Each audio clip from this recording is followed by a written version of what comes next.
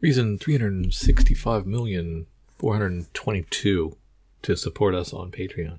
We had our account locked. Our server was locked over the weekend, and turned out it was time to pay the bill, and it was a doozy. And under normal circumstances, it would have caused quite an issue, but because of our patrons, we had money in our account, and we were able to quickly move that over, pay our dues, and get our account turned back on to where you really didn't notice, I don't think, that our account had been frozen. We appreciate our patrons, so please head over to patreon.com/comicsfunprofit and support us at any level to keep the lights on. Literally, figuratively, keep the lights on. And we appreciate those of you who do. Thank you so much. Aloha! This is Jason from Hawaii. Welcome to a special edition of the Comics for Fun and Profit podcast. In this episode, I will be interviewing Inkwell Awards all-in-one award winner, writer, and artist Liam Sharp. Now, Liam is here to promote his new series, Starhenge, Book 1, The Dragon and the Boar. Now, the first issue of this 6-issue limited series is released through Image Comics. Now, when listeners, when you hear this interview, issues 1 and 2 will already be out in stores. Issue 3 comes out on September 7th, and issue 4 comes out on October 12th. Liam, welcome to the show. How are you doing today? I'm great. Aloha. Good to be on, and thank you for having me here. No, Liam, thank you very much. Thank you very much. Now, listeners, I'm going to go over Liam's incredible history of work in comics and in other mediums. And I've already told Liam, to please feel free either to expand on anything I mentioned, or if I missed something, he can, just throw that in there as well, or correct me if I got any information wrong. Now, he started working for the science fiction magazine 2000 AD and worked at Marvel UK. He has worked on Death's Heads 2, Judge Dredd, X-Men, Hulk, Man-Thing, Spawn, The Dark Ages, Batman, Green Lantern, Vertigo's Testament, and Liam, correct me if I'm wrong, you're going to be working on the upcoming Exo Manowar series that's going to come out later this year. Is that correct? That's right. Yeah, I've already started. Oh, okay. All right, cool. Now, Liam also wrote a novel in 2011 called The God Killers. Now, also, too, in 2011, it seemed like it was a very busy year for Liam, because on April 9th of 2011, he was one of 62 comic book creators who appeared on the IGN stage at Kapow Convention in London to set 2 Guinness World Records. The first world record was the fastest production of a comic and the most contributors to a comic book. Now, the book that they worked on was Superior. Now, Liam, correct me if I'm wrong, because Superior was done by the creative team of Mark Millar and Linnell Yu. Is that correct? I think so. Yeah, I believe so. I mean, it's a little hazy, that memory. We all did like a panel each, so it was all. I think we all had to draw. We had like an hour each for every panel, wow. So it was pretty seat of the pants. Mm-hmm. I seem to remember mine was just like a full figure of that character. Mm-hmm. I don't remember much more than that, but it was a wild thing. It was a fun show back in the day. Yeah. Yeah. So yeah, it's been busy times for sure. Mm-hmm. And then because you now I know it started. Now my understanding was that that it was that I just got this from your website. Your information from the website was that not only did you also contribute, but also like the likes of Dave Gibbons, John Romita Jr., John McCree, and that's just to name a few artists. Letterers, inkers. Now, the book was completed in 11 hours and 19 minutes and 38 seconds. The book was published by Icon on November 23rd, 2011, and all the proceeds was being donated to the York Hill Children's Foundation. That must have been amazing. Yeah, it was a fun day. Those shows are. I mean, that was the only Kapow I went to. I'm not even sure if there ever was another one, but it was a great show, and a lot of those people are old friends of mine as well, and we see each other at shows. When you've been around as long as I have, you kind of get to know everybody over time. Certainly over a certain age, anyway. Yes. my hardest thing is learning about the new guys coming up, because there's so much great talent now. Yes. So I probably need to brush up a little bit on the great younger talent. But anyone who's a bit older than me, I pretty much know them these days. Because I'm just going to jump ahead just a little bit, because you started your work back in the 80s. Is that correct? That's right. Yeah. 35, nearly 36 years ago. Wow. Because I'm just trying to think back then, comics, because you had the big two, of course, DC, Marvel. Yeah. And then, like I said, we're talking about maybe mid 80s, maybe comic. And then you had the real small independents like Comical, like real small publishers. And it wasn't until like Dark Horse and Image start to come later in like late 80s and early 90s. Yeah. And now it's like the whole market it ranges from, not only Dark Horse, Image, but now we have Ahoy Comics that has, talented writers and artists. It's just, there's a lot more comic book publishers nowadays, and also now Kickstarters too. This is true. There's certainly an awful lot more outlets for creators these days, and I think it's a kind of golden age for boutique publishing, where we're seeing vast amounts of comics for every single audience that there is, really. And I think that's pretty wonderful. I do think it's a good time for comics. Yes, we don't have the massive sales that we used to, but I don't think that's necessarily bad, because I think that can create a false sense of what the industry is. It's much better to be into comics for the reason that we love that medium and we want to support that medium and we enjoy working within that medium. But back in the 80s, you have to remember, it still was an extraordinary time for comics, especially when I was really reading them heavily as a teenager in the late 70s and the early 80s. And we had people like Alan Moore bursting on the scene, and Frank Miller, and some astonishing work. Bill Sienkiewicz doing absolutely groundbreaking work in that time, and also Grant Morrison, who obviously I got to work with on the Green Lantern much later on, a couple of years ago, doing just astonishing stuff with Dave McKean on Arkham Asylum.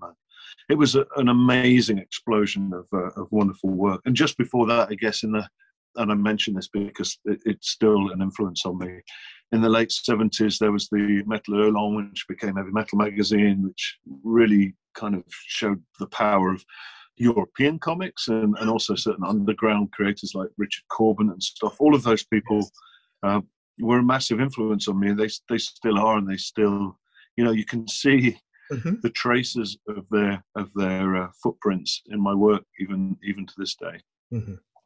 So definitely that was the era that I was cast in. Yeah. Sorry, Liam, I'm going to continue on. Also, too, in 2011, you co-founded Madefire with I'm going to try to pronounce the other people that helped you founded this. Your company was Ben Wollstone-Holm and Eugene Walden. Is that correct? That's right. Yeah. Okay. Yeah, it was an interesting little adventure. Sadly, no longer existing. I just did 4 years with them before I moved on to do Wonder Woman at DC. But it really grew out of, originally, I had a company called Mamtor Publishing, and we did some anthologies that were great, and that had some wonderful creator-owned content. And when that started to get a little bit rocky, we weren't getting enough sales, unfortunately, because at that time, in the very early 2000s, there just was a bit of a crash on the print market. And it was also clear that the online marketplace was becoming quite an interesting space, and there was likely to be some evolution of storytelling media within that space. So we kind of jumped on that and got I think really, we were just way ahead of the game on that, and actually probably too complicated, because really people don't need much more than either a PDF type format or a scrolling format. They work just as well. I'm not sure the enhanced reading experiences are particularly what people want. But I do think that we did the most evolved of them, and it was an interesting time. I definitely got some great stories out of that time. Getting to work with Bill Sienkiewicz on the Sherlock Holmes story that we published on the platform was amazing. But again, sadly, the app is no longer, so those things are kind of lost to the lost to the past. But it brought me to America, which was something I'd always dreamt of doing. And I've loved living here in California, and just having access to LA and a lot of friends over here and the conventions that are in America, and being able to meet a lot more of my US-based fans than I had been prior to that. So those kinds of things are amazing. And I don't think I ever would have got to go to Hawaii. Oh yes, to Maui, if it hadn't have been for living here. So I'm grateful for that too, and it's definitely been an amazing adventure, and I'm still sort of in the thick of it.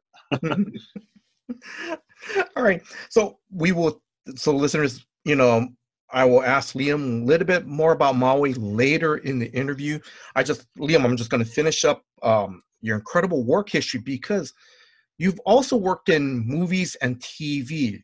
Now, some of Liam's works include production design for movies such as Small Soldiers and Lost in Space. That was back in the 1990s. And also, I saw this on your website that you also did, or your Wikipedia page, I want to say, I'm sorry, is that you also did the character design for Batman Beyond. I mean, that you have an incredible history. That's great. It's funny, those kinds of things, they come and they go, and you're never quite sure how much of the work you did is going to make it onto the screen. The interesting thing with the Batman Beyond thing is that they sent me the script, and back then there was no internet. I was sending everything by fax, and I was doing it through, I was really working through contact at Hasbro, amongst other places. And basically you'd get a script and a fairly broad sense of what they were asking for, and they'd say, look, we need a future design for Batman. And I did something pretty spiky. I did the full face with no mouth area showing, and very slender, and sent it off, and didn't really think anything of it until we were actually in McDonald's, and there was the toys that were a giveaway there. I had my young daughter with me, and the toy was basically the model. It was pretty much my drawing, for Batman Beyond, and that was the first time I saw it. It was like, wow, I think they really stuck with like the first iteration that they threw at them. So yeah, I can't take all credit for those things. There's so many different designers and artists and creators that are used for developing that kind of TV show. But I played my part, and I definitely it definitely looks an awful lot like the very first drawing that I did for it from back in the day. It was the same with the Gorgonites for Small Soldiers. That was much more clear, though. You can see my stamp all over the Gorgonites, particularly Archer and Insaniac. So that was a lot of fun. Off the cuff question: how cool was it that you guys are at McDonald's buying a Happy Meal? Your daughter, you're buying your daughter a Happy Meal, and you see act like the design of Batman Beyond as one of the toys. How cool was that? It was weird, actually, because it was like I think I'd forgotten that I'd even done it, because that job was like probably only a 2 or 3 day job, throwing a whole bunch of sketches at the studio, and then that was over, and then you don't think about it for months, and it's like when I saw it, it's like, hang on, that's really familiar. It's ringing all these bells in my head. That looks like something I designed. It's like, oh no, I did did design that. So it was a funny moment, and I don't know. It's weird because creativity is like an odd echo chamber where things go out into the world, and you do a lot of things, and lots of stuff gets shifted and warped and changed and or repurposed, and I think we all feel that there's like a familiarity to these things, and sometimes you get a bit lost about what was yours and what wasn't. But yeah, no, it was nice to be involved in those projects. Yeah. Oh, that is so cool. Now, Liam,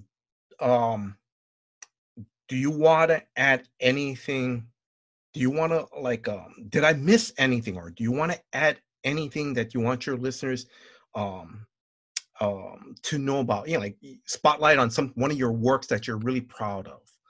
I for your think listeners to probably pick up.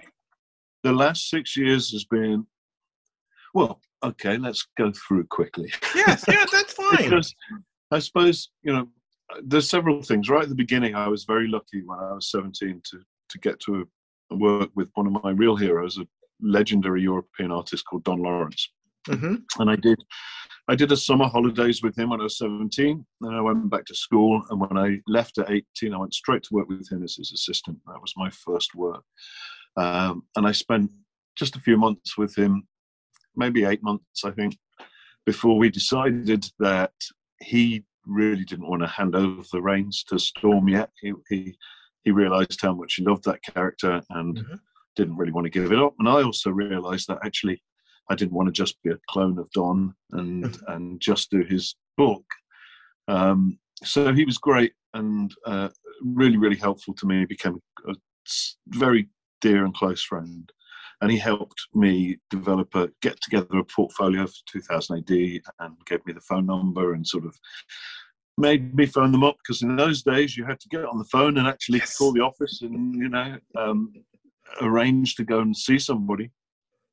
Thankfully, because of purely by dint of having worked with Don, the door was fractionally more open than it might be to most people. So I turned up with my portfolio and I showed them my stuff, and they gave me a pin-up and then a Dread story, and that was really my foot in the door. And that led, after a few years, to the big break, which was Death's Head 2, which we talked about a little bit before we recorded this, before we started recording. And that thing was like crazy because it just exploded, that redesign. Yes. Something hit a chord. I mean, it's patently a mashup of Predator and Terminator. Very obviously.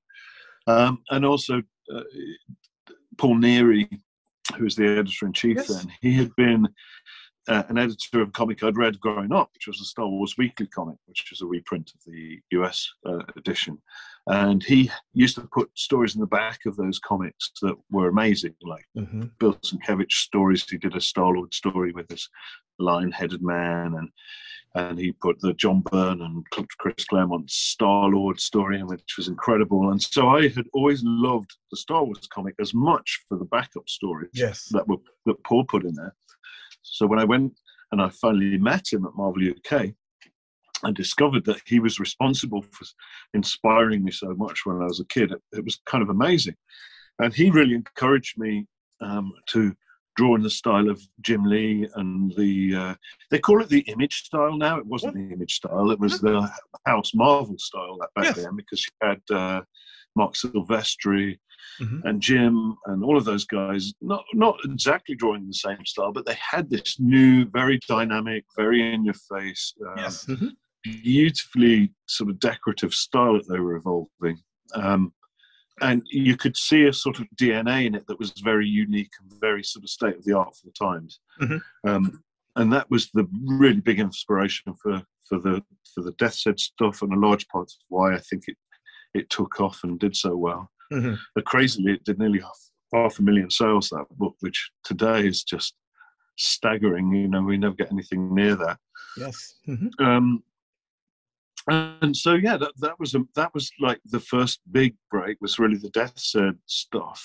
Obviously, Man Thing along the way was one of the proudest moments. Spawn the Dark Ages was an interesting time. And then, but really, you know, in terms of anything I'd love to promote currently, I would have to say that it's been the last few books that I've done with DC. Obviously, there's Starhenge, which I know we're going to get to talk about in a bit. Yes. But, you know, working with my old friend Garth Ennis on Batman Reptilian was just such a treat. I loved doing that book. It was bittersweet too, because it was meant to be done by Steve Dillon, who was a very dear friend of mine and Garth's. And Marie Javins too knew him very well. So she really sort of said, well, between herself and Garth, they said we need family on this. So they got in touch with me, and I was happy to do that. Obviously, I'd rather we had Steve with us, but I've never weirdly worked with Garth before, even though I've known him for most of my career. And it was an absolute joy. We had a lot of fun with it. It was a complete dream, start to finish. It went without any hiccups, and it was a delight. I'm really happy with how it came out. And then obviously, Green Lantern before that with Grant is something I'm insanely proud of. Just because it's the longest single run I've done as an artist. Two seasons of 12 issues each. It was quite a feat, and also just a pleasure start to finish. I loved working with Grant so much.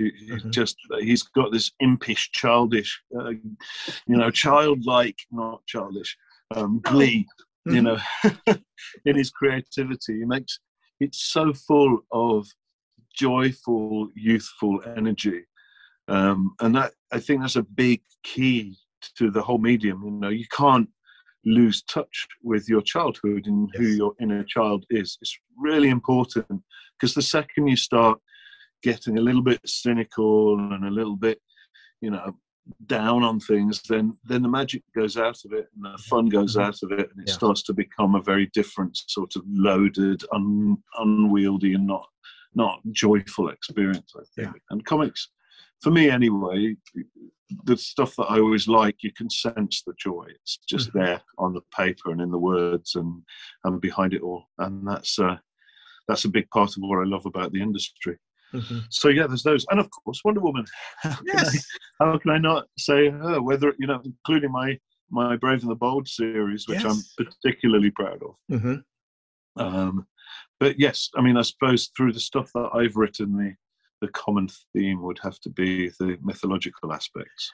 Yes, and we're going to touch upon that when we talk about Starhenge shortly. Now, I know as you mentioned before, like, you know, you read comics in the late 70s. Richard Corbin was like one of your influences and so forth. I'm going to ask, what books did you read growing up? Well, I mean, apart from Star Wars, which was amazing. I was a big Conan fan. Again, the black and white magazine format ones were the ones that I really liked, that had that sort of creepy and eerie kind of style, almost like the Warren comics with the painted covers and whole stories or big chapters. You know, John Buscema was just amazing to me. You know, it's right that they call him the Michelangelo of comics. His figure work is second to none. I wish I had that lucidity, and I wish I had that fluidity when it comes to figure work. I definitely would aspire to that. But you know, Conan's a big one, because I would say that three of the great, you know, the great triumvirate of Conan artists is, of course, John Buscema, Barry Windsor Smith, Rossetti. They're the three sort of, they're the Rush of Conan art. You know? And all of them have inspired me in different ways. From Barry Smith, it's all about the detail and the world building, the textures, the plants, the pre-Raphaelite aspect to it. That appeals to me hugely. with Buscema, it's the physicality, it's the dynamics, it's the anatomy, and with Frazetta, it's just the mood and the kind of weight of you always feel the weight of the sky is like it's always threatening to thunder, and the shadows are deep, and you can tell he's just been through the wars. There's so much sort of gravity in those astonishing paintings. So all three of those massively affected me. And obviously with Frazetta, it's more book covers. But I would actually say that I have, even though I'm more of a comic artist, a huge amount of my work is really inspired by illustrators and people like Frazetta. And there's just a swathe of them. I used to love the Paper Tiger books by Roger Dean that were out in the 70s. He started with Views, and he did like the coffee table books of album cover art and things like that. But he went on and published a whole series of books, Paper Tiger and Dragon's Dream, with incredible artists from fantasy and science fiction. Chris Foss and Boris Vallejo I loved as well. Oh yes, yeah. And there was so many people from that era that inspired me. So I would say even to this day, my art's got all sorts of influences from not just comics but from illustration as well, and even to a degree fine art. I draw influences from everywhere. I'm trying to think what else. I used to love Mad magazine. No, that's fine. Yeah. It was great. My uncle was in the Navy, and he used to bring copies back, and I always loved that comic.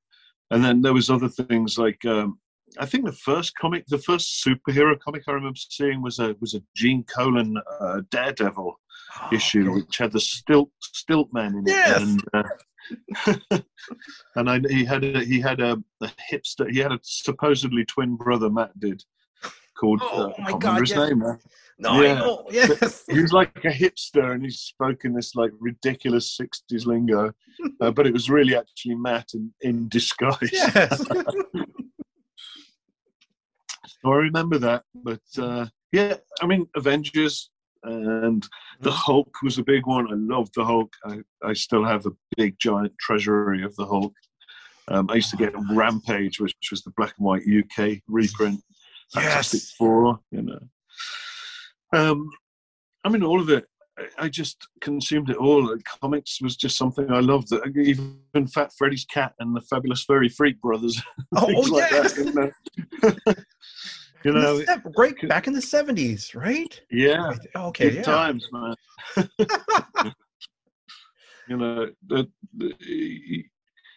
There's so much. I mean, when my shelves are packed full of books from when I was a kid. My library is probably my proudest. It's the only thing that I truly own, that I truly love. I'm not very. I'm not really into objects or things. I'm not. What's the word? I'm not. Yeah, I'm not driven by acquisitions and that kind of stuff. But I love my library and I love my books, and I still, I'm drawn to it, and I still find inspiration every day from the books that surround me. That is really nice. Now, I know you mentioned a little bit that, how you started your journey, you started working in comics just a little bit.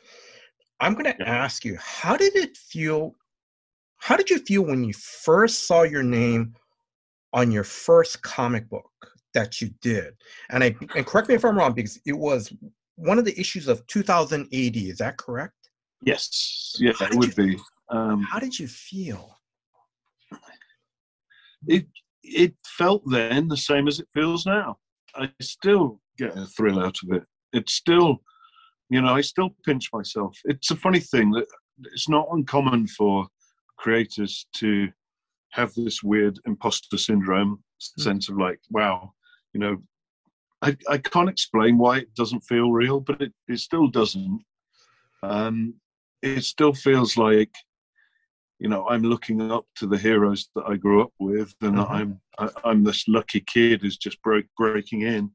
Even after all this time, I certainly have no sense that I am, which I clearly am, a veteran of the industry now. Yes.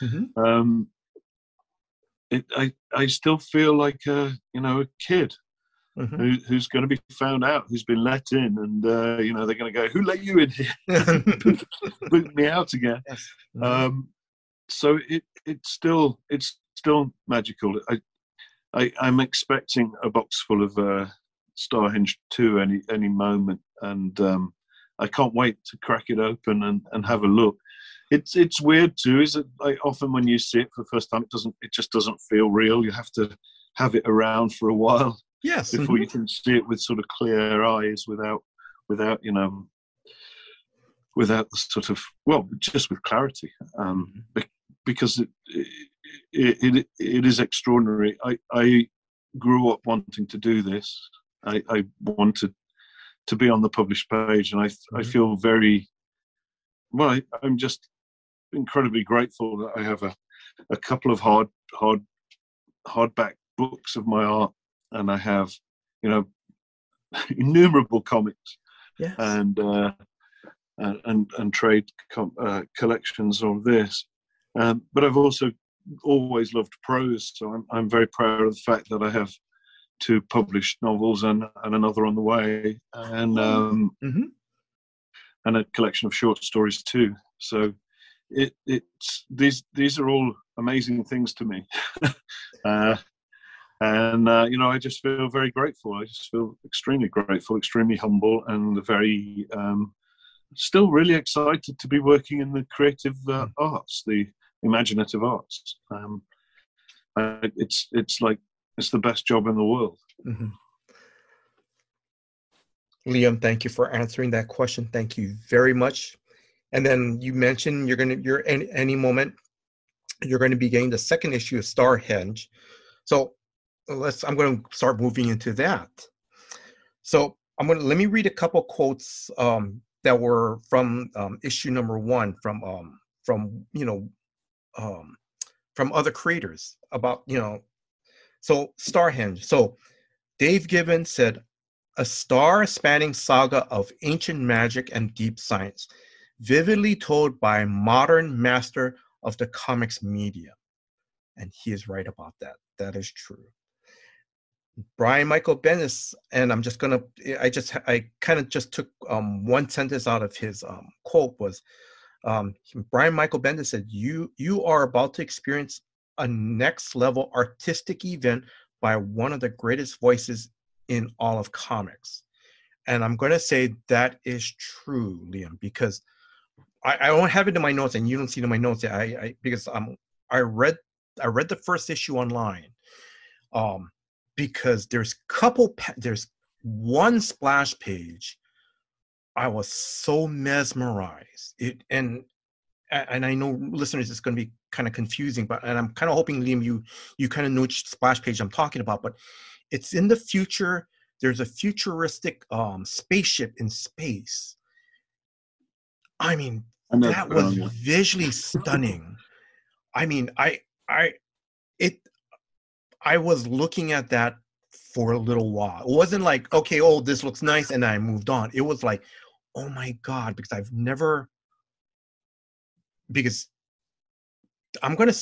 to me, it was just so mesmerizing. And I'm going to be honest, I had no point of reference. Maybe one point of reference is probably one of those classic illustrations from a science fiction magazine, but nothing. I'm going to say, but it was just, to me, that was originally visually stunning. That was incredible. Yeah. Thank you. Well, for a start, I mean, having both of those acknowledged masters and legends of the industry say such kind things about my work was deeply, humbling. I still get goosebumps when I think about that. And, like I say, I still feel like an imposter. So to me, I don't feel like I'm you know, I'm in their league, but I know other people believe I am, so I'm grateful for that. That regarding that particular spread, that's where I have to thank people like Jim Burns and John Berkey and Chris Foss, and you know all the people who worked on Star Wars the movie, because that's definitely, you know, an inspiration on that too. From you know, I was a Star Wars generation kid. I grew up. I read the book before the film came out and collected the comics. Cool. So yes. I was, gosh, what was it? 70. I was 8 when it came out. 76, wasn't it? And just obsessed about it. So that the visuals from that have always been a bit of an influence. But I'm also a big fantasy fan, so things like Excalibur as well. You know, feed into it as well. I didn't write in my questions because I just thought about it this morning. Let me ask you this now. The Excalibur you're talking about, now correct me if I'm wrong, it was the John Borman film, correct? Yeah. Oh my God, I love that movie. Yes. It's I was talking to Jim Lee about it. He was saying that Snyder, not Scott Snyder, the director. Zack Snyder? Zack Snyder. That's one of his all-time favorite films. As well, and was a big reference point for him on the films that he made. But yeah, I mean, it's a full-blown shouty film. You know, he doesn't shy away from the kind of bombastic elements of that story, and you know, everyone's riding around and shouting and talking top volume, and the Merlin's completely kind of bonkers and and I love that. You know, I love that take on it. But and he obviously went completely fully for the Thomas Mallory version of the Arthur story, with the Knights of Shining Armor, the chivalric aspects, and all of that. So, you know, of course, I was always going to love that film.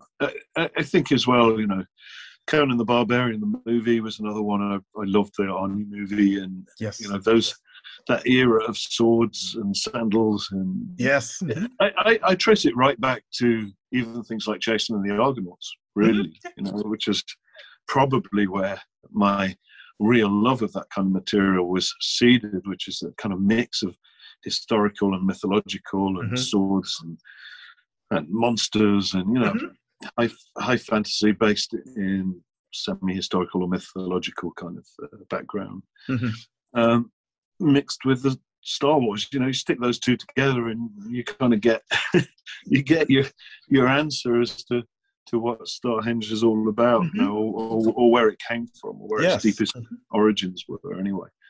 And I just really got very into mythology when I was young, and that kind of that just became this background passion of mine for a long time. You know, starting with some illustrated books, like Jim Fitzpatrick did a number of books. One in particular was called The Silver Arm. He is most famous for, like, just amongst the general public, for his Che Guevara picture, which was on a million student walls back in the day in the 70s. It's like a stenciled headshot of Che Guevara, which was very much the kind of rebellion shout of the day from students back in that period. Quite rock and roll, really. And he also did Thin Lizzy album covers, which were great. But these illustrated books, which he wrote, are based on Irish mythology. So that was one of the books that I got when I was younger that I pored over and read and loved, and that led me to other books that he did covers for. Like there's a number of books by Lady Gregory. One of them is like The Torn, which is it's all about Cuchulainn, and it's the Irish cattle raid, all about, you know, various legends from those periods, and he did a cover for that. Amazing books, and there's loads of them. Again, when you start scratching the surface, if that's what you're interested in, there's Alan Lee, who did the concept work for the Lord of the Rings movies. Very, very. I mean, those films just look like Alan Lee paintings. But he did a book back in the 80s called Fairies with Brian Froud, who also did concept stuff for the Dark Crystal. So that's all of these influence these things, right? And Alan Lee did an amazing book, illustrated version of the Mabinogion, which is the big Welsh cycle of mythology, which was published by Roger Dean. So it's one of those books that I was mentioning earlier, you know. So you start to realize that this is a very kind of niche and really wonderful world of illustrated mythology and stories and connections, and it all connects up with films and music and history and mythology. You know, the whole thing is this beautiful big soup, and you start to realize that you're kind of part of a you know, a little bit of a scene, actually. Even if you're on your own. And mostly when I was a kid, I was the only person I knew who was getting these books or reading this stuff or interested in it. And the deeper you go, you know, that's what being a fan is, I guess. You know, this is what being an enthusiast and a fan is you go down rabbit holes. Yes, you know? And I used it's what it is. You know, and back then the rabbit holes were different. They were called bookshops, and they were generally the corner of the back of the bookshop that nobody went into, that was dusty and dark, and had piles and piles of books that no one was looking at, that were all for, you know, £1 or 50 pence. Like, they were massively reduced in price, and they might be a bit beaten up, but there was gold in them there. You know? And that's where I would do my mining. I would mine these little corners of bookshops and find these amazing things that weirdly nobody wanted. And it always confused me, you know. And that's where I started building my knowledge for all of these things was with these books, and they were my constant companions and my best friends and my you know, teachers. They taught me more than anything else, I think. You've already talked about the inspiration for this story, and so I'm going to ask you one question, and it's just for listeners. Like, can you just tell the listeners what is the story about Starhenge? Well, I can have a go. So the story is set in the deep future. We find our way to the planets that have Goldilocks zones because we need to, because the only hope for mankind is that we can survive beyond the death of our own planet, and that we can spread out amongst the stars and live amongst them, because everything is finite. So we're always treading water, and we're always biding our time. So the only future hope is to do that. They find a way to travel at speeds that exceed the speed of light, despite the scientific supposed impossibility. My view is, like, they used to say that about the speed of sound. You know, every generation says it's impossible, you can never do this, and then the next generation does it. So they figure it out. They get to the Goldilocks zones. And one of these planets, unfortunately, has had an ancient civilization on there before, who created AI and everything Elon Musk is talking about these days, and a lot of other people are very scared about and paranoid about, happened. The AI woke up, the machines took over. The Terminators basically killed all the organic life on the planet. And once they'd done that, they went back to sleep and they just lay dormant. Humans land on the planet, the machines wake up, they go, hang on, there's life, there's more life, we've got to sort this out.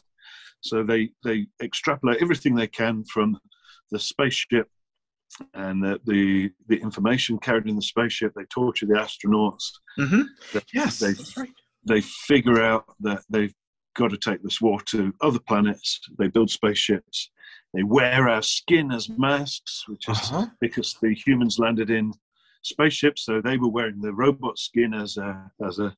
So it just seemed like a tit for tat kind of a thing, and they kind of recreate themselves in a human shape because nothing is more scary to humans than humans. and they set off to have to do battle with the human race.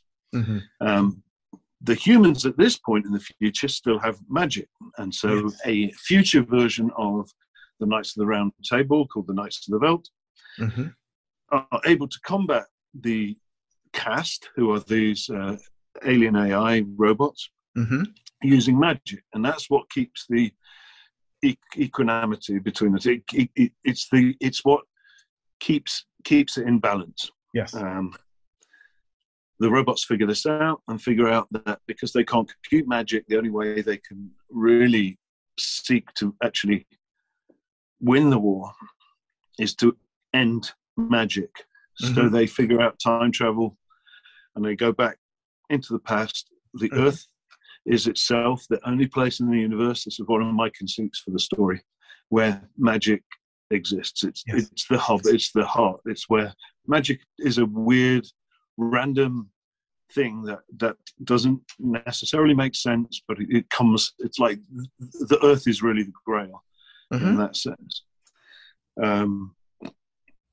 So they send robots back into the past to start wiping out magic. The Earth Queen, who's like the leader of the future Earth forces, and she's connected on all the different levels. So she's connected in the thought spaces and in the mathematical spaces. She's plugged in so she can compute super fast, but she's also in the physical plane as well, where the actual war is going on, because the war's happening in all of these places. In the one area where the robots can't go, which is the equivalent of an astral plane. Yes. She leaves a message in a bottle for herself, knowing that if magic is wiped out, she won't be able to remember it, because the timeline will have been changed, and therefore magic wouldn't have existed. So she needs a way to alert herself should anything change. And she opens one of these. A basic signal goes off. She becomes aware that something has changed. Magic is no longer there. Everyone's forgotten about it. The knights have disappeared completely. No one can even remember them existing. And now they're losing the war. So she figures out something's happened in the past. Magic needs protecting. Yes. And so she starts sending people back into the past to try and do something about it. First, she sends Gwen, who's a close colleague and a lover and another soldier like Merlin, Wilt, who's Merlin, and then she doesn't hear anything from any of them. So it seems to be failing, and her last shot is really Merlin, who's been carked to be able to change shape and to manifest these powers. And she sends him, even though he hates war, he doesn't really like fighting. He's quite a complex character. He considers himself more of a lover than a fighter, really. But he can if he has to. So he gets sent back, and that is the kind of backbone of the story. But right in the middle of all of that, we have the contemporary story with Daryl and Amber, and they become a big part of the bigger picture as it goes along. But that is a slow reveal over what I hope is many series before. Well, we'll find out a big reveal at the end of this first book, in issue 6. But how that plays out is another story altogether.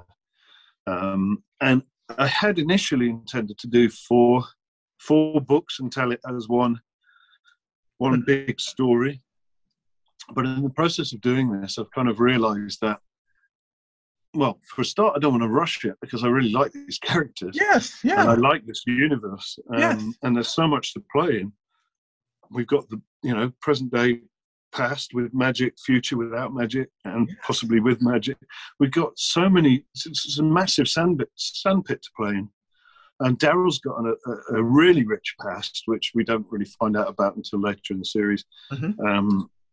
And there's like, suddenly my head is just full of like tons and tons of ways to just enjoy myself in this massive sort of sandpit, this massive universe that I've built.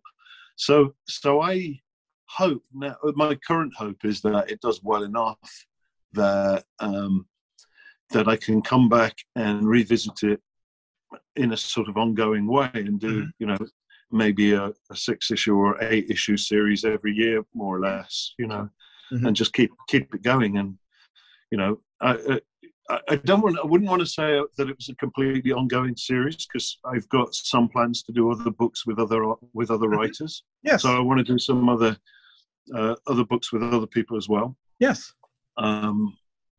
But I would like it to be a regular series, definitely.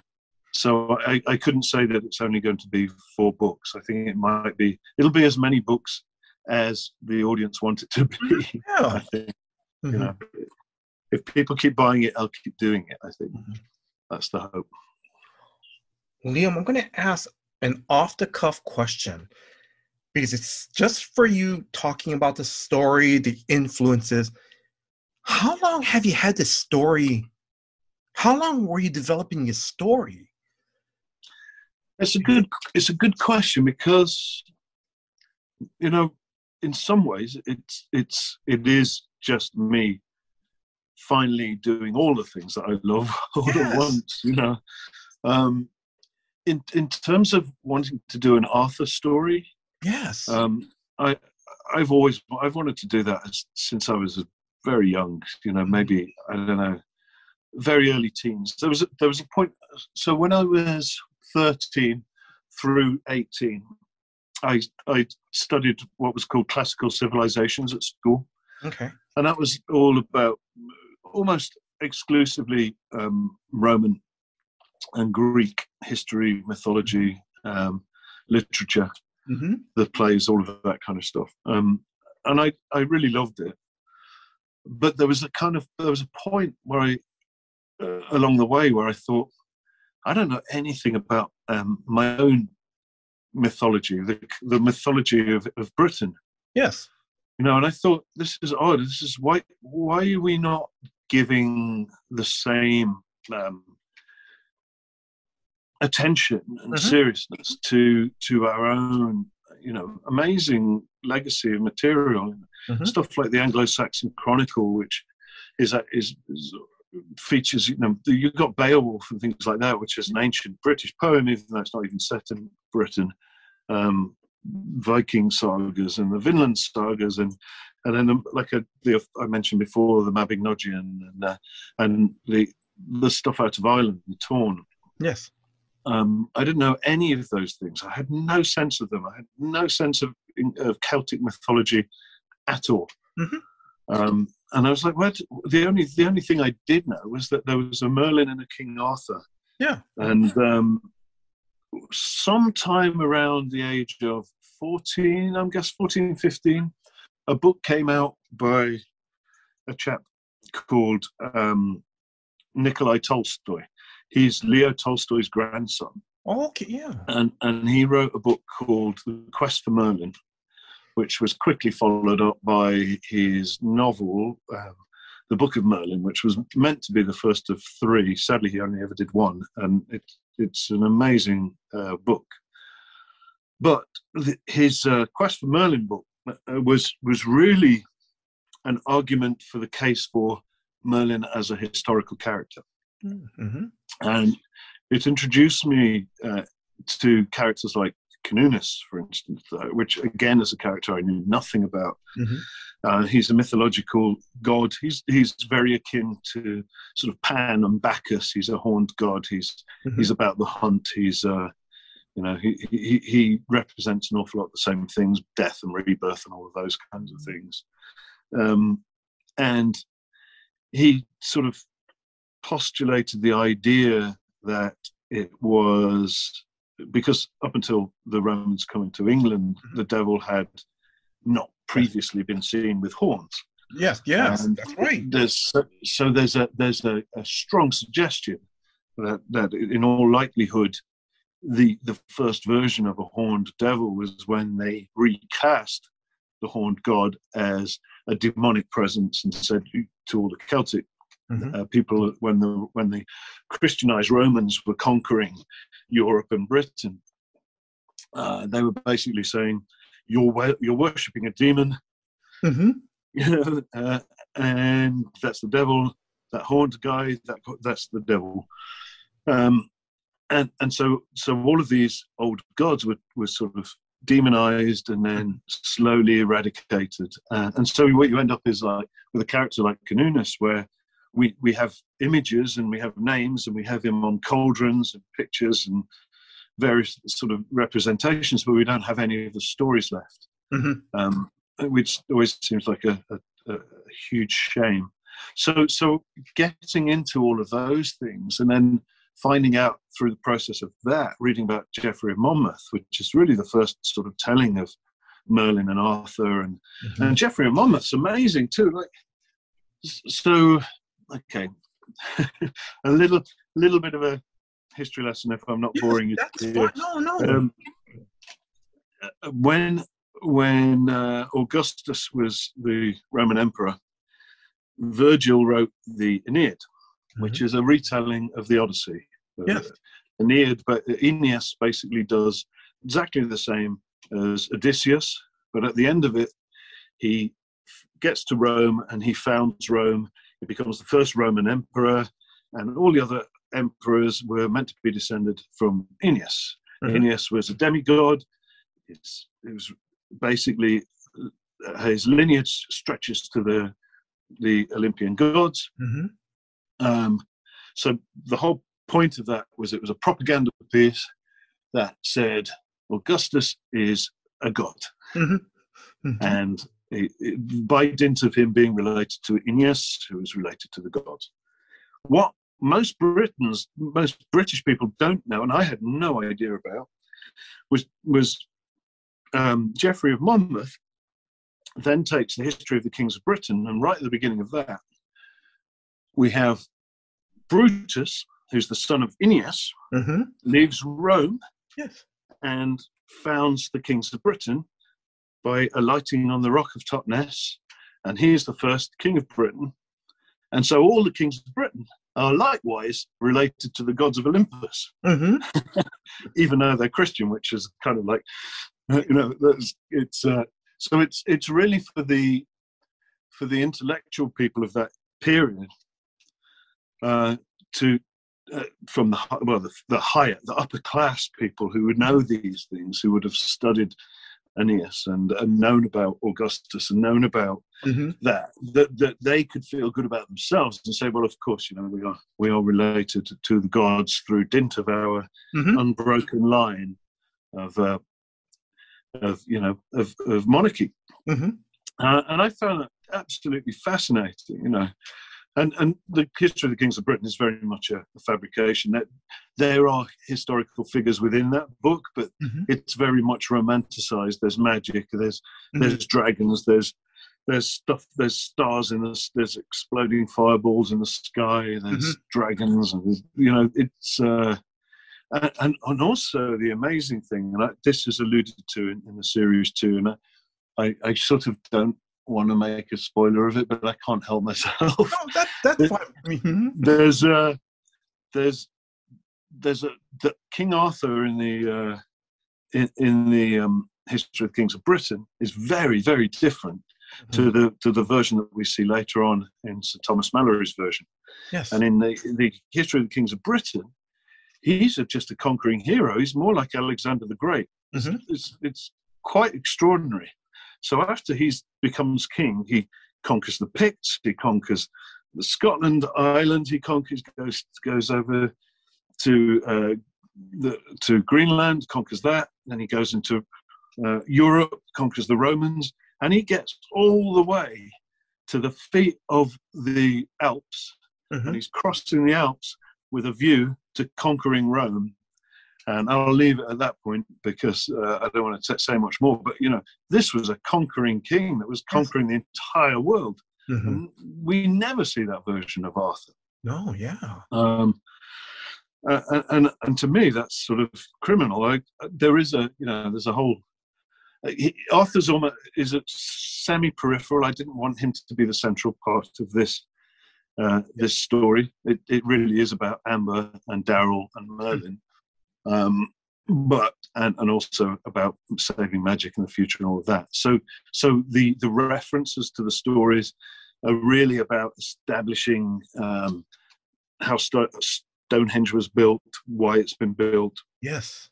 and Merlin's part with Arthur, and those steps through everything, and where it starts to shift, and what's real, what isn't real, how the timelines are constantly flexing and changing from a world where there was magic, world where there isn't magic. And at the end of the series, we end up with something that's just entirely my creation and really isn't. It's been of course inspired by and created by all of these bits of information that fed into the making of it, but we end up with a different timeline that has never been, and that the rest of the story will continue on from into the future versions. So yeah, you asked the question. It's there's my prolonged and complicated answer. No, but Liam, I'm going to say no. Thank you very much, because what I love about your answer and what I love about your book, and it kind of dawned on me last night, was Stonehenge is your labor of love. Because and it shows through the pages. It really does. Because because when I read Stonehenge, it feels it's like it's like a mythological epic story. It's and I'm not putting other comics down that I'm reading right now, but it's a different. This comic feels it's going to be epic, and I'm not using that term lightly, because it's incredible. Like you said, how the robots are taking over, humans, and they're putting like faces on them, because your art style is incredible. It's I see a little bit the influence of H.R. Geiger. I love, and then we go to present day, and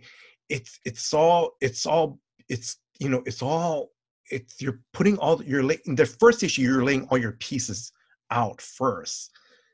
And then when I saw the end, I'm like, oh my God, this is incredible. Yeah, I hope people will bear with me, because really the first 6 issues are putting all the pieces in place. Yes. And setting it up. And there's a lot to set up. And I'm trying to keep it bouncing along too. Yes. I want us to like the characters and like being with them. And I'm trying to sort of be to honor the material that has inspired it. Yes. But I'm also, I don't want it to just be a so dense that people can't have fun with it. Yeah. It's always hard with something as convoluted as this. It's all in the setup. But I really think that once we get into book 2, it's going to start. We're going to know where we are. We're going to know the characters. Yes. We're going to have a sense of what their real mission is. Yeah. We know that they're going to be moving through time, and we know what's at stake.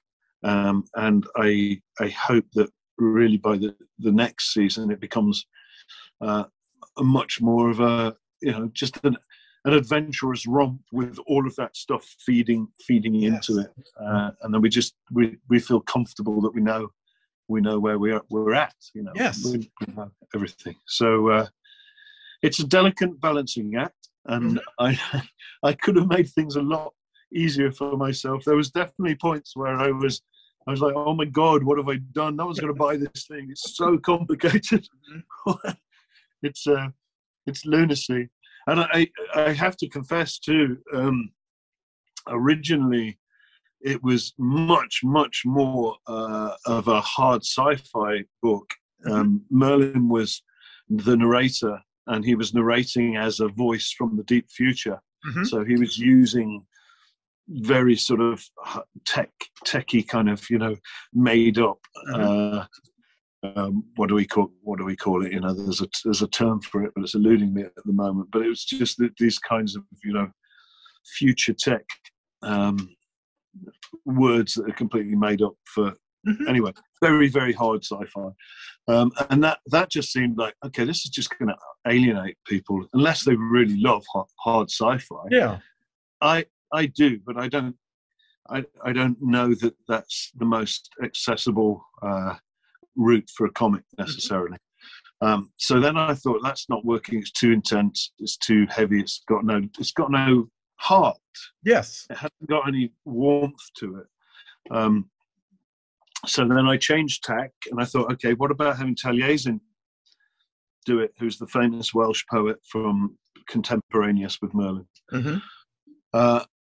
And that kind of went the other way. It was like, and so on begat, so on begat, so on begat. It became like, these are old Celtic stories, always talking about the son of who's the father of the son.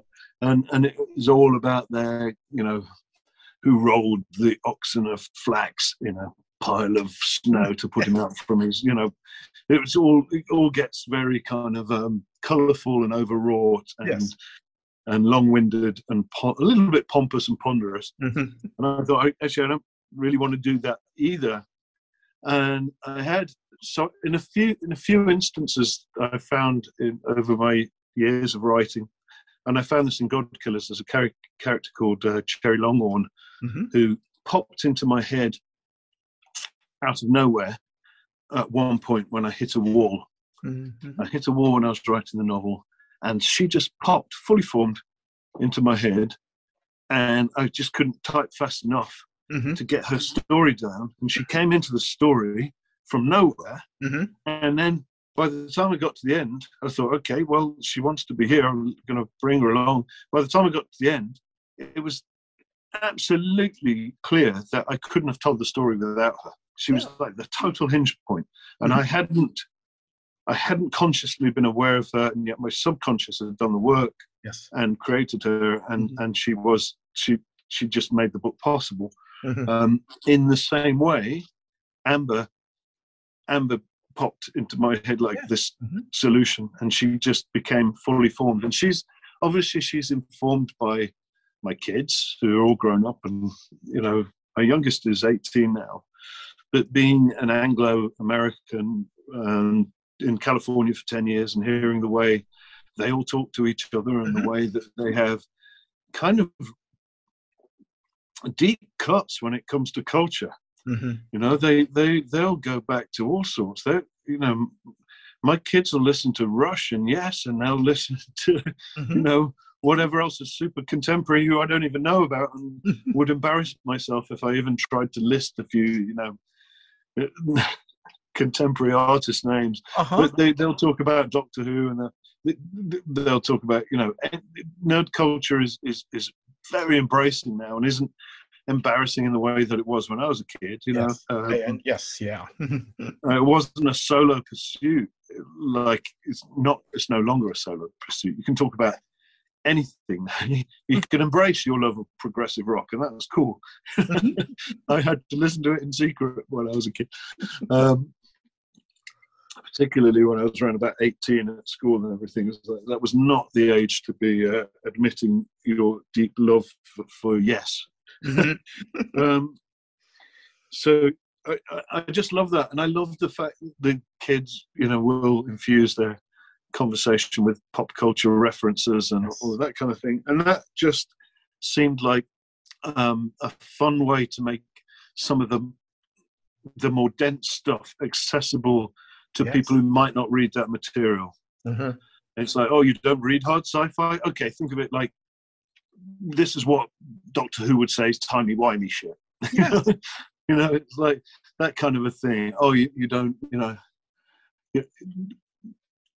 you haven't seen this kind of a thing. Well, maybe if you've seen Edward Scissorhands, you can kind of get a vibe of what I'm saying, or just stuff like that. References that just help put you in the place, but they're also kind of fun too, because you learn a lot about the character very quickly by those references. It's like, this is this is a kid that is obviously interested in a broad spectrum of music, art, film, and she's a little bit nerdy, but she's also good looking, and she's kind of, she can move in that weird hinterland between the sort of two places of, you know, very cool high school kids and you know, completely off on her own, living in her own head fantasy world that she's also in. So yeah, she really became the voice of it, and as soon as she came in, it changed everything. It made the whole, it blew the world open for me. It meant that it's a bit like, that's the other thing I realized in writing a Merlin story. Merlin's a bit like Doctor Who and a bit like Gandalf. You can't. They're not the center of the story. They're more like, they might be what it all hinges around, but the only way you're going to be in that story with him is if you're a hobbit. You know? And hobbits are very much like, they're just us. They have no powers. They like a drink of beer, and they'll like a smoke a pipe, and they grow their, you know, they have nicer gardens, and they want to live a kind of, they're us. And the big stuff going on around them is everything else. So Daryl and Amber, while as we find out they're not really us, they're still enough like us that they give us the in. They give us they help us walk into this universe and start to absorb it and start to be accepting of it. So yeah, I totally fall in love with those two characters. Because what I loved about Amber and Daryl is Amber, because when they're on, correct me if I'm wrong, Mount Diablo, Amber talks to Daryl and gives him a little bit more information about, this is what it really, you know, this is the history of it, you know. And I think that's what I found fascinating was it's a respect for the history of what came before. It's not just like, oh, look here's Mount Diablo. Oh, this is nice. Okay, let's move on. But it's like, no, she takes the time to explain to Daryl what the whole background stories and everything is. The thinking about that, funnily enough, is because we used to live in Brighton, which is where Amber's from back in the day. And just outside of Brighton, there's a place called the Devil's Dyke, which has its own myth. It's a big hill, but it's got it's basically like a dike. It's a big dip, and it's an old hill fortification and all this. But there's a great myth about, which I won't spoil for you because that's an issue too, about how that was formed. And then when we moved to Walnut Creek and discovered the local big mountain was called Mount Diablo. So we got the Devil's Dyke in Brighton, got Mount Diablo in Walnut Creek.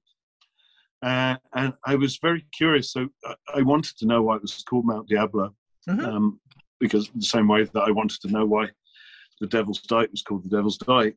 And so I looked into it, and those were the stories. So it is the local stories to the places that I've lived again, you know, and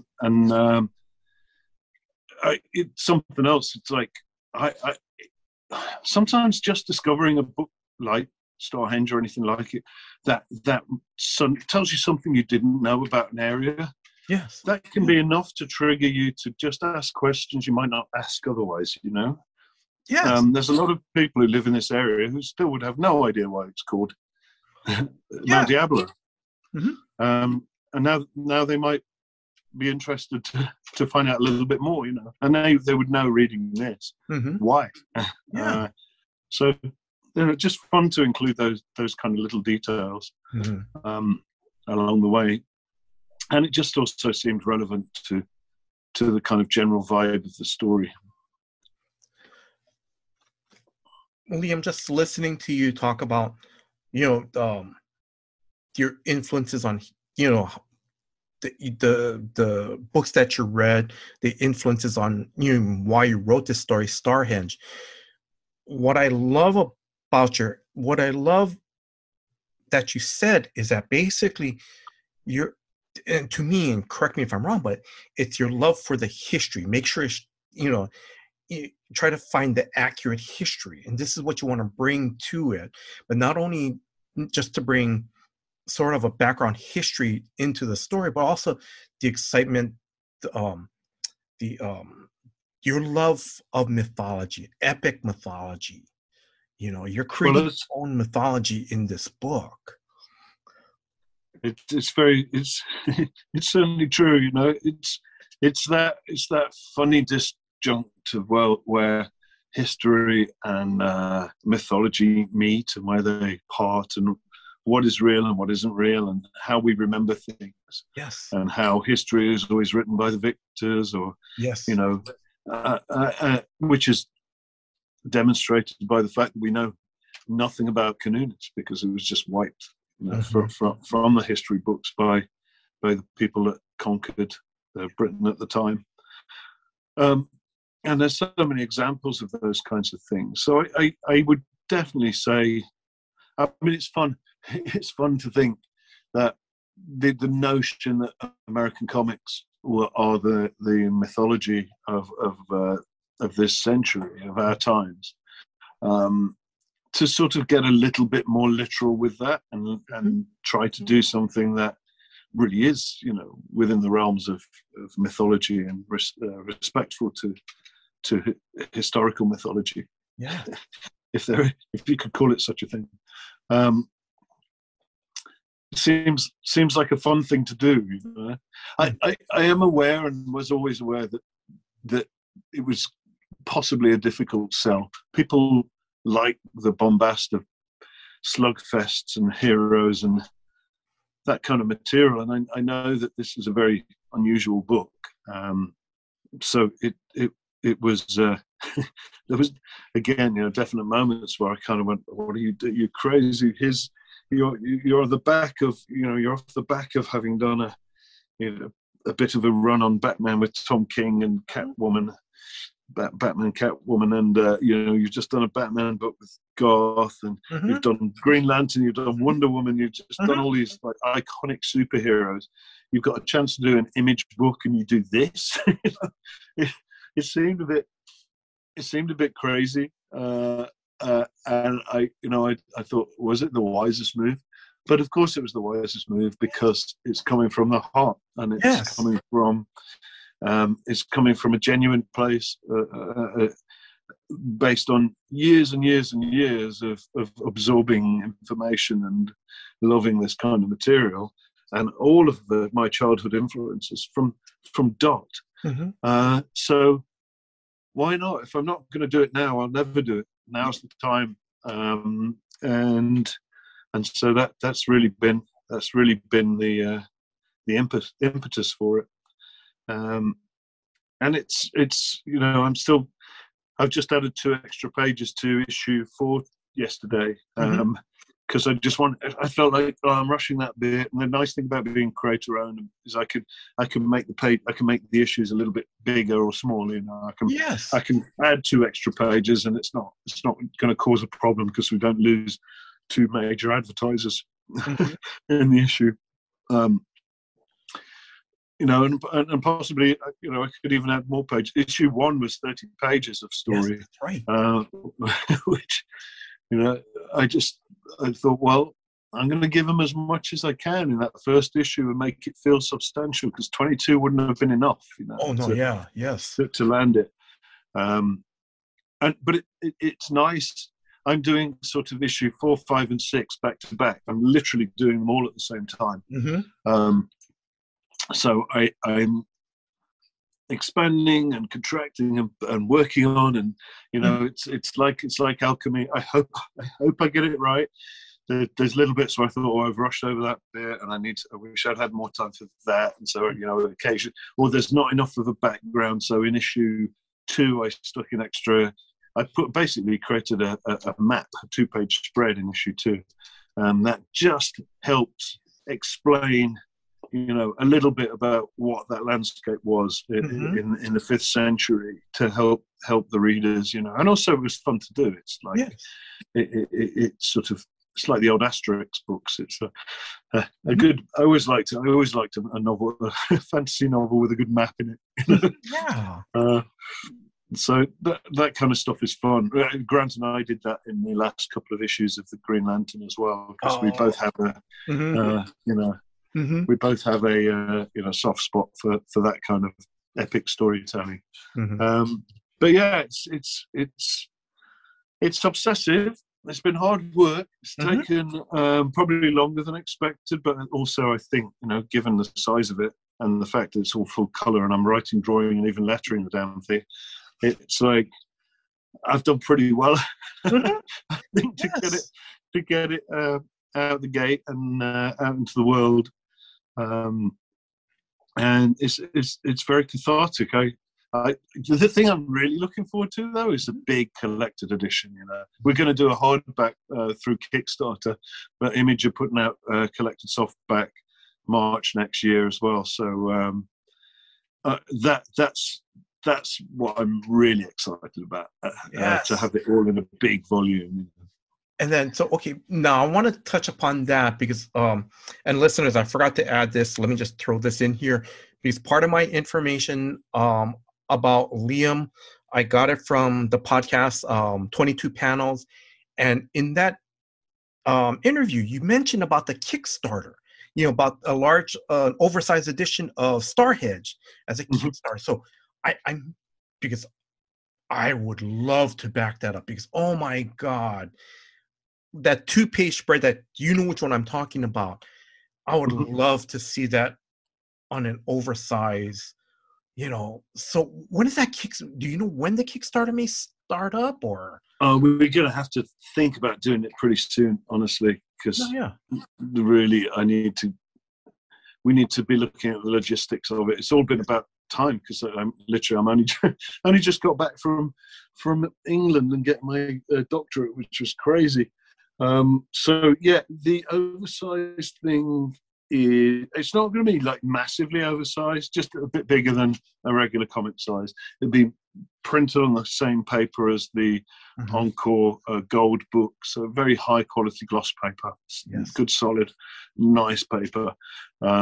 Whether it'll have at the moment, I imagine it's going to have all the trimmings. It'll have a dust jacket and a bit of embossing and spot varnish and a ribbon and all of that good stuff, as well as I'm thinking of including a very early script from when it was going to be literally a take, a Merlin, just a straight up Geoffrey Monmouth adaptation. Well, a mix of Geoffrey and Monmouth and what I'd learned from the book by Nikolai Tolstoy, the Quest for Merlin book. So it's kind of a mix of the information he provided and the Geoffrey and Monmouth stuff. It would have been such a different book, but not very, very specialist. Not as much fun. Anyway, there's an opportunity for extra material, and who knows? I'm excited for that. I'm just excited for all of it, really. I just hope that people continue to enjoy the rest of the series and they stick with it, and that by the time we get to the end of issue 6, they're satisfied and excited for a book 2, because that's really where my heart is. And I've got a couple of big jobs after, including EXO, and then there's another one after that for DC, which hasn't been announced yet, which I'm also very excited about. But as soon as that's done, I really want to return to book 2 and get going on Starhenge book 2. I'm going to start slowly wrapping things up, Liam. I know of course, you're the writer, the artist. You said you letter Starhedge.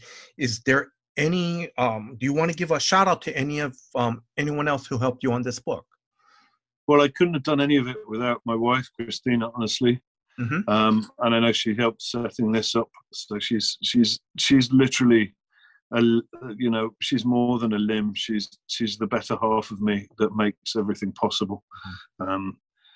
She clears everything out of the way so I can get to my drawing board and work, because I'm, like so many other hyper-focused people, the quicker I can get to my drawing board, the more I can get done in a day. I'm very funny.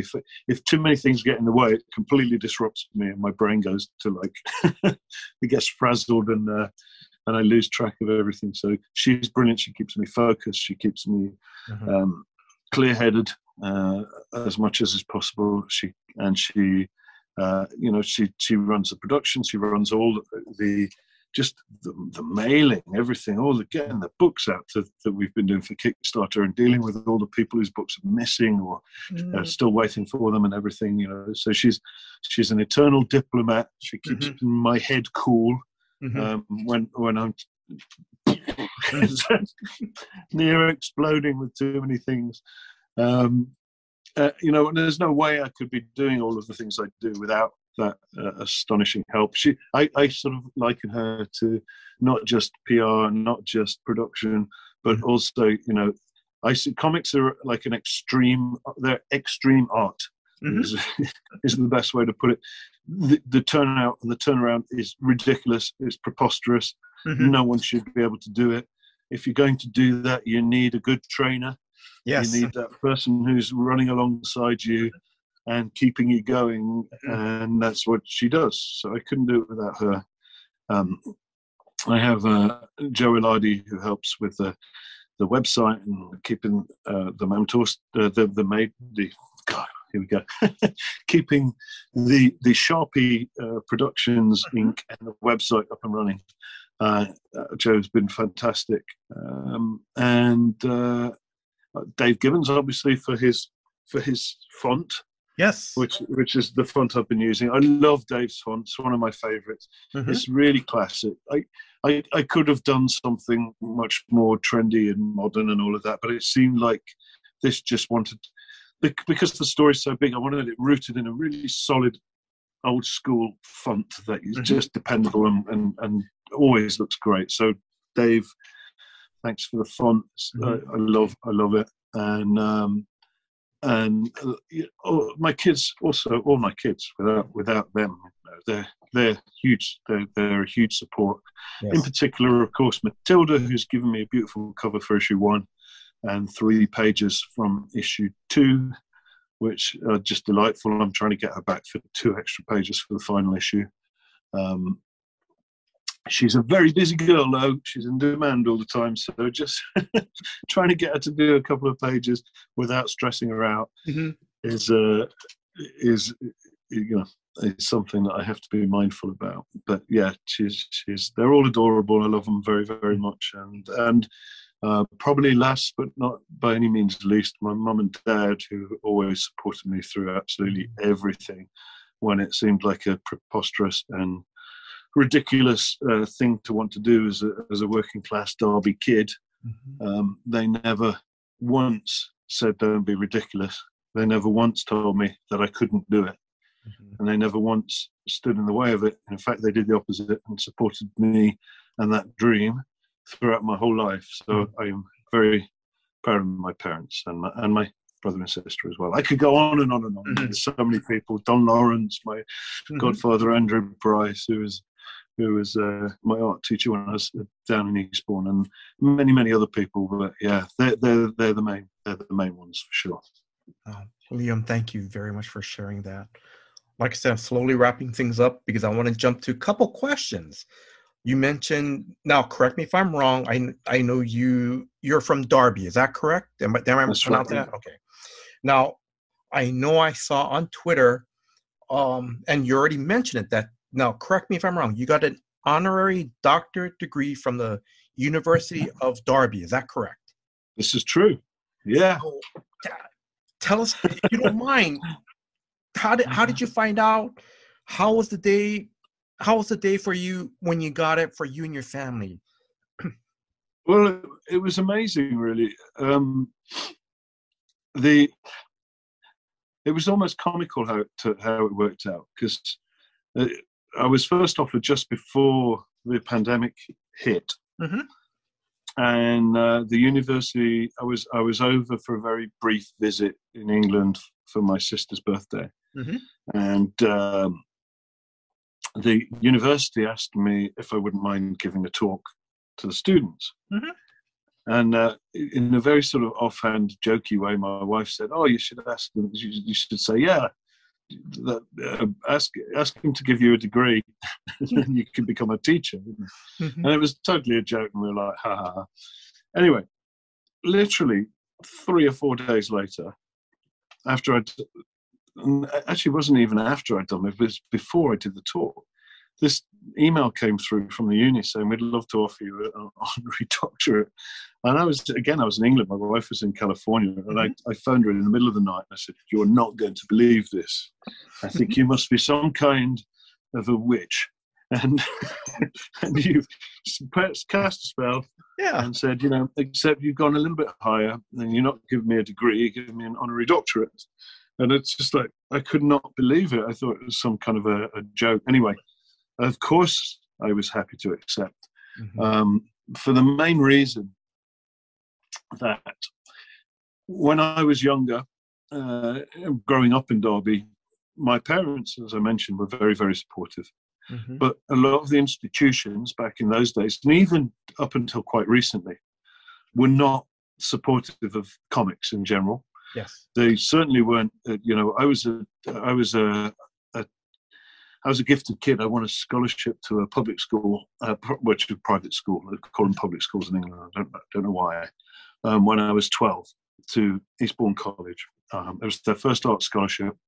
I was the first in the country, and they then went on to win another one to Eastbourne College, and it was the first one they'd ever had as well.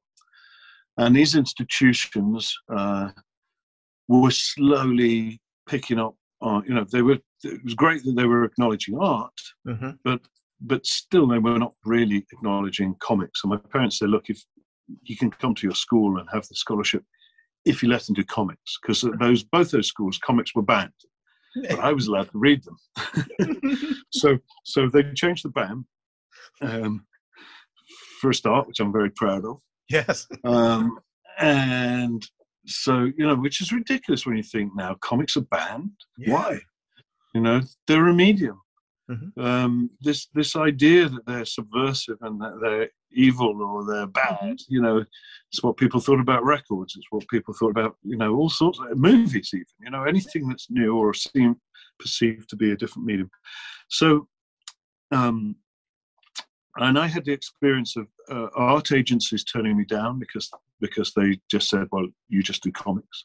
Mm-hmm. I had the experience of another university. At one point, I thought I'd have a change of direction because I wasn't getting new work, and I thought it might be interesting to look into applying to do a fine art course. Yes. And I thought maybe a change of direction would be good, because I definitely have a fine artist in me. I definitely aspire to. I love to paint. And I like to be progressive and experimental and try all sorts of things. I'm not totally strapped to one medium, but I just happen to love comics and think that there's something there, and it won't let me go anyway, even if I wanted to. Yes. So I applied and was very disparaged about my work and my art, and they just did not take it seriously at all. Seriously. So for Derby University to shift its thinking and to be looking towards new mediums and to be embracing of things like that is something I absolutely support, and I'm very, very happy to be, a part of that change. Yes. It's taking too long. It's been too slow. But, all the people that were reading comics back in the 70s are now running companies and making movies. Yes. And, the world has become their oyster anyway. Yes. And the institutions that were slow to pick up on that, well, that's their loss. Mm-hmm. And the ones that are stepping into that change and respecting it as a medium and also as an art form, I have huge respect for. So yeah, I was very happy to be Dr. Liam Sharp of the Museum of Derby. And Derby also gave me an astonishing. They have like a Walk of Fame thing for John Hurt was a Derby boy, and Florence Nightingale was from Derby, and Joseph Wright, very, very famous painter, he was a Derby boy, and they have these amazing Walk of Fame stars, and they gave me one of them as well. So it's astonishing. So I'm very humbled by the honor that my town has given me, my hometown has given me, from it's a very different town to the one I grew up in. And it's nice that it is celebrating its people from that city and their achievements in the ways that they are. It's very it's humbling and moving, and probably I think those two things I could never have seen coming. What if someone had ever told me that, oh yeah, one day this city will have a star with your name on it, and they'll give you an honorary doctorate, I'd have told them, I'd have laughed very loudly for a start, and then probably used an expletive and told them where to go. Yeah. All right, Liam, a couple more questions. I'm going to wrap this up. Last year, you were at the Maui Comic-Con. How did you and your family like Maui? Oh, it's beautiful. It's beautiful. I mean, there's an enormous amount of romance surround just the notion of islands full stop, I think. I've always been drawn to islands. Britain's a big island, but it's still an island, and there's an island mentality to it. Stories like, even like Easter Island, Rapa Nui, and all of those, the legends of those islands. And I've always been drawn to the islander mythology, the sense of that enormous chain of islands across the world, pretty much. It's fascinating, but also just being on it, out in the sea, in the middle of nowhere, is a profound, humbling, and beautiful experience. And I had, I think, one of the best.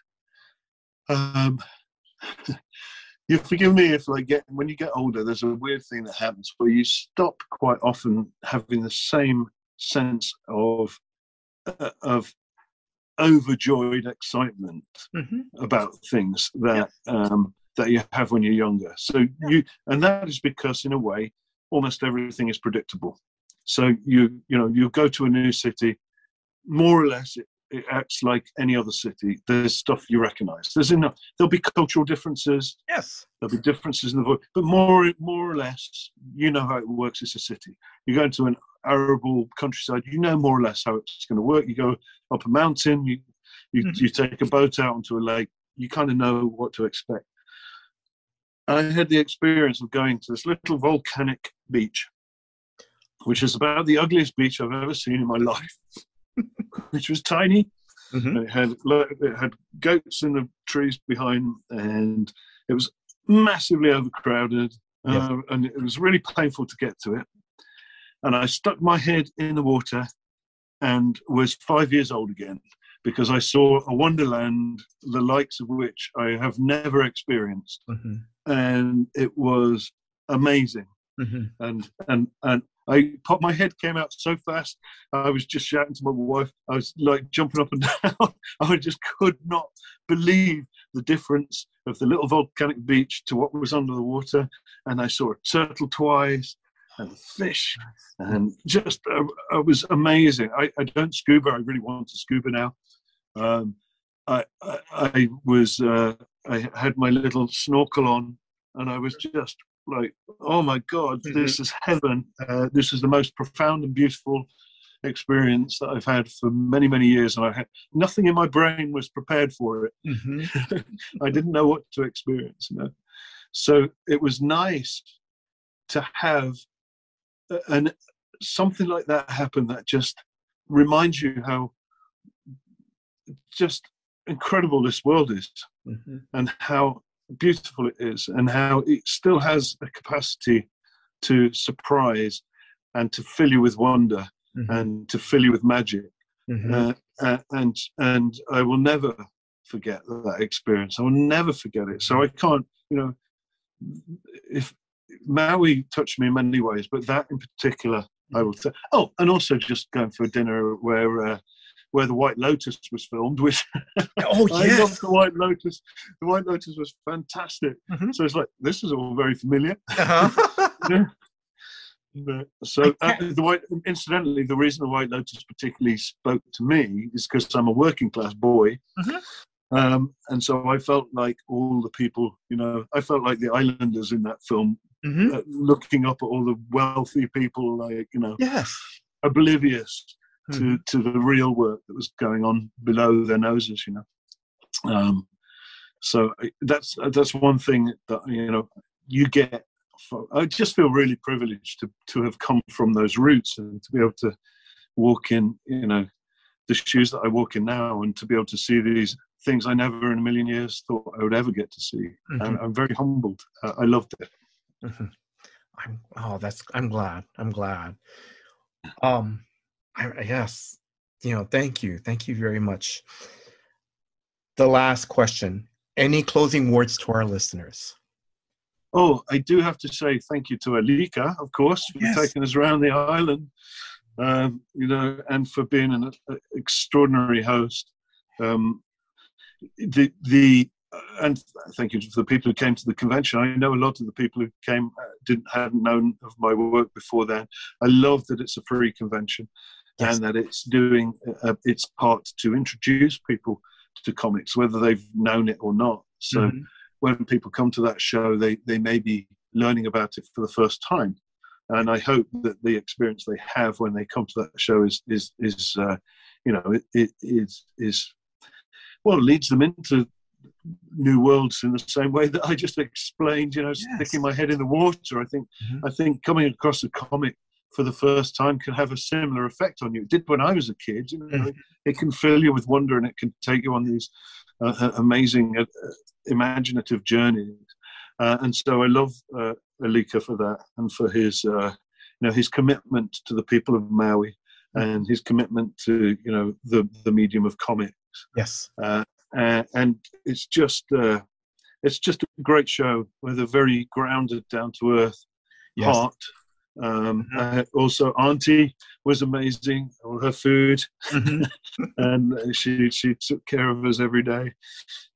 So I can't thank her enough as well. I mean, just everyone was extremely welcoming. It was my friend Steve Morga and Frank Cho, who obviously are sponsors of the convention, and invited me. Got via Alika and got me along. I would be hugely remiss if I didn't thank Steve and Frank for that as well. So yeah, just I can't wait to come back, basically. Yes. And Liam, I'm going to say, because I still have to go to Maui Comic-Con, I'm going to say, if you are there and if I'm there, I'm going to personally, shake your hand, say hello. Oh, you'll be getting a hug. Yes, that's fine.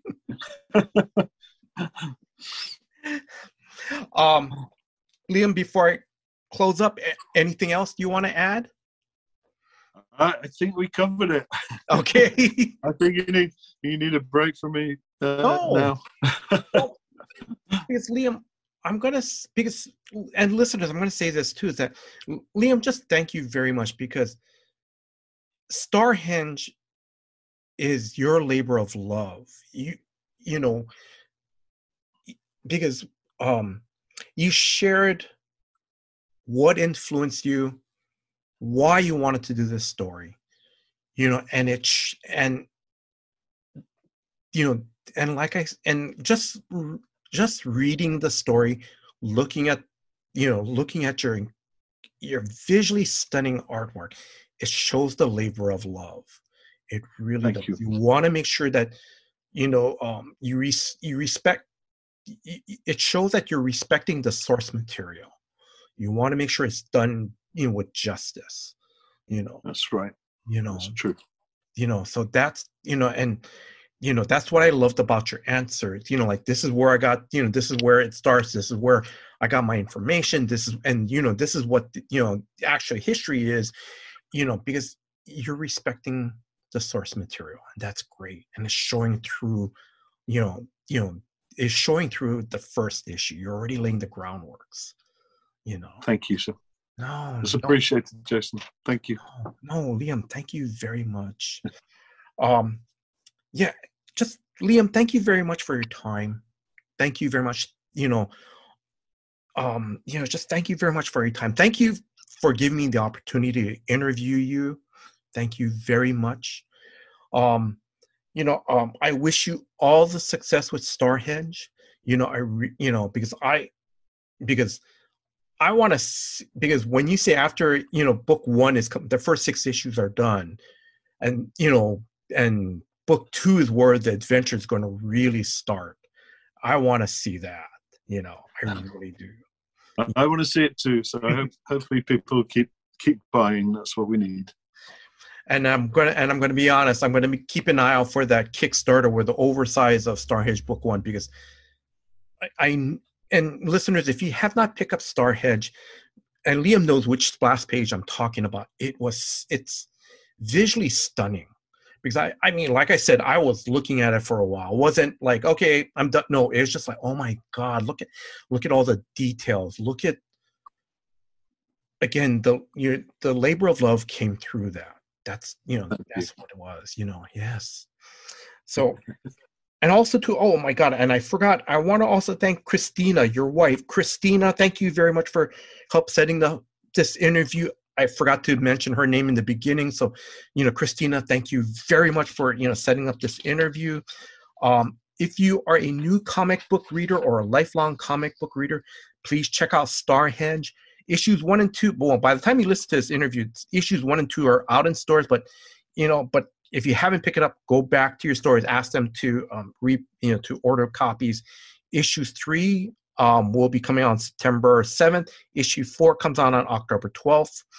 I want to thank Drew, the co-host of Comics for Fun and Profit, for putting this episode together. Drew, thank you very much for all your hard work behind the scenes. Thank you very much.